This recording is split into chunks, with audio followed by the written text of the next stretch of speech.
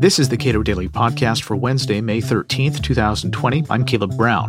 Senator Josh Hawley would like to remove the United States from the World Trade Organization. What would be the economic consequences for a U.S. economy already suffering greatly? Does the WTO deliver in terms of resolving disputes among countries over trade?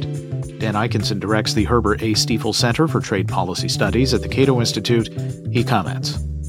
I think that he and other nationalists harken back to a day when the United States was the preeminent economy in the world, the sole superpower, really, where life was simpler. We didn't have to contend with rising powers like China, and thinks that many of America's problems lay at the feet of our engagement internationally, of our openness, that we've been taken advantage of.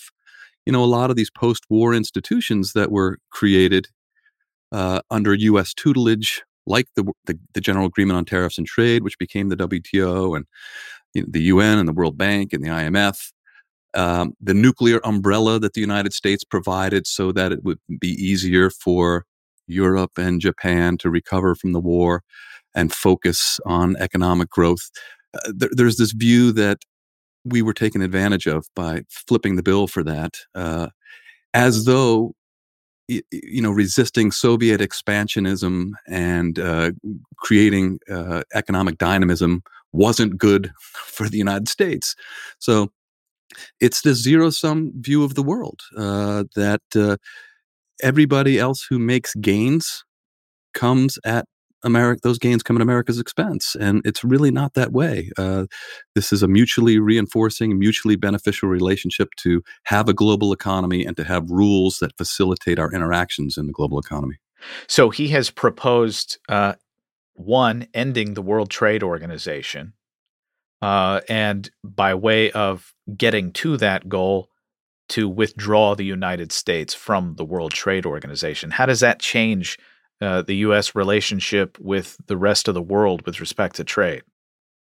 Yeah, that would really complicate matters. It would be self-sabotage at an unimaginable scale. Now, look, I agree that the World Trade Organization has some flaws, and it's worth revisiting those flaws and thinking about how we can make that body work better. But ascribed to the World Trade Organization are responsibilities that it doesn't really have, and Hawley seems to think that the WTO sort of abetted China's rise. The WTO is bad for the United States, that it's anti-American. Really, all the WTO is a set of rules agreed to by its members. Today, there are 164 members in the WTO. Rules to liberalize trade and to abide by those rules. There's not much of an enforcement mechanism. There is a dispute settlement system, which where the WTO dispute settlement body will say that a particular country may be in violation of its commitments and recommends that it comes into conformity. But the most it can ever do is to say, all right, the United States isn't coming into conformity, or China isn't coming into conformity, so you can therefore relieve yourself of the concessions you made. You can re-increase your tariffs to where they were before. But it's not, the WTO doesn't have a real strong disciplining mechanism. It's been very hard to liberalize trade because there are so many countries in it now. At the outset, when it was the GATT, most of the architecture of that institution reflected U.S. input exclusively, or U.S. and European input. Now there are 164 countries. We have to make room for, it's harder to we have to accommodate other countries' viewpoints, and so it's been slow. There hasn't been much liberalization in quite some time, but by pulling the United States out of the World Trade Organization, all that Hawley would accomplish would be to put U.S. exporters on a very unlevel playing field. That would mean that all these other 163 countries can raise their tariffs on U.S. products. U.S. importers would not have favorable access to foreign products. there's no reason to do that when a better solution would be to work within the system to address its flaws and revise it. But of course, I think one of the big problems here is China, and there's this view held by Hawley and others like him that the rules prevent the United States from acting the way it should to defend itself against Chinese mercantilism. And the Trump administration has demonstrated that it believes that as well. It's launched a unilateral trade war against China. But we didn't have to go that route. And I think that we've assumed that the WTO was not going to be helpful in this regard. It was an assumption that was not warranted. And before it's too late, I think we really should go back and reinforce the institution, find out how we can make it work. And frankly, the fact that Hawley has proposed this withdrawal is going to likely induce a debate in the Senate. And it would be interesting to see where the Senate stands on these issues. A lot of people have been mum. A lot of people have deferred to Trump. But what do they really think? This is an important institution. Let's see how it plays out. To the extent that the U.S. has brought claims at the WTO, in particular against China, what's been the result? For the United States and every other country that brings cases, the complainant wins about 90% of the time. The system is set up so that members don't bring complaints against other members unless they're pretty sure they're going to win. The United States has brought more cases than anybody else to the WTO. It has prevailed on more cases than anybody else. The U.S. has also been a defendant more than anyone else, so it has lost more cases than anyone else. The narrative that the WTO can't rein in China's practices is one that has never really been tested.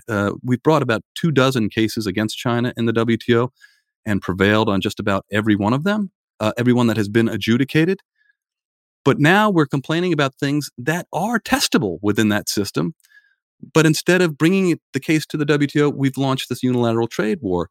Had we stood shoulder to shoulder with the Europeans and the Japanese and the Koreans, whose exporters have the same problems as American exporters with China, and brought the case within the WTO, I'm rather certain that China would have responded in a favorable way, and we would not have all these tariffs in place, and we wouldn't be in this pandemic emphasized economic problem.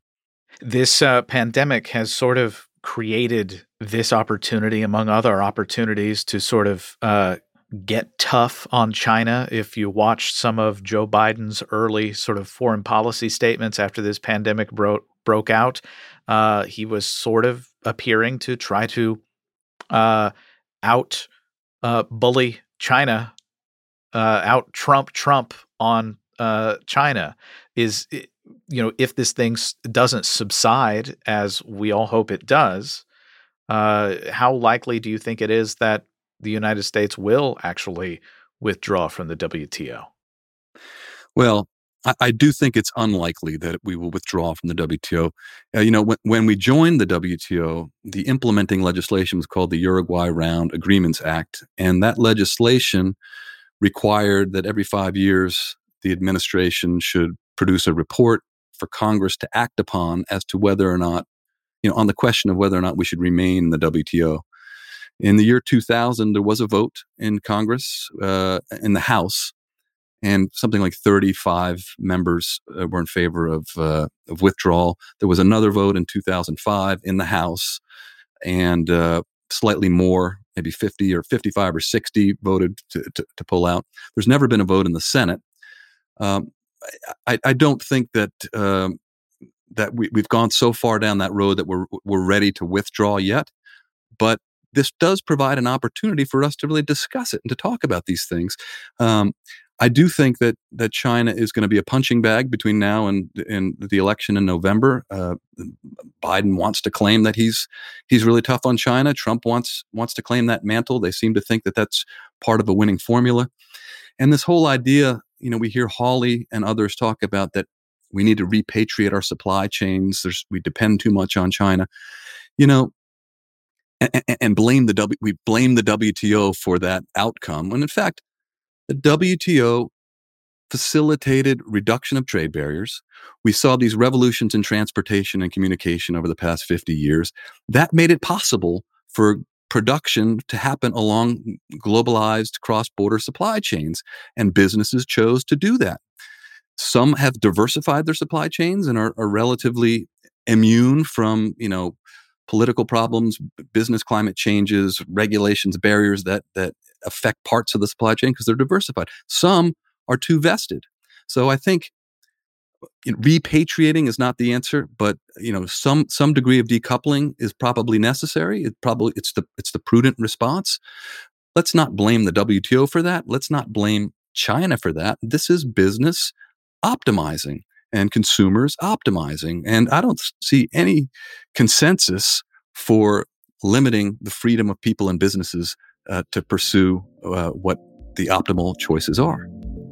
Dan Ikinson directs the Herbert A. Stiefel Center for Trade Policy Studies at the Cato Institute. We spoke last week. Subscribe to the Cato Daily Podcast wherever you please, and follow us on Twitter @Cato Podcast.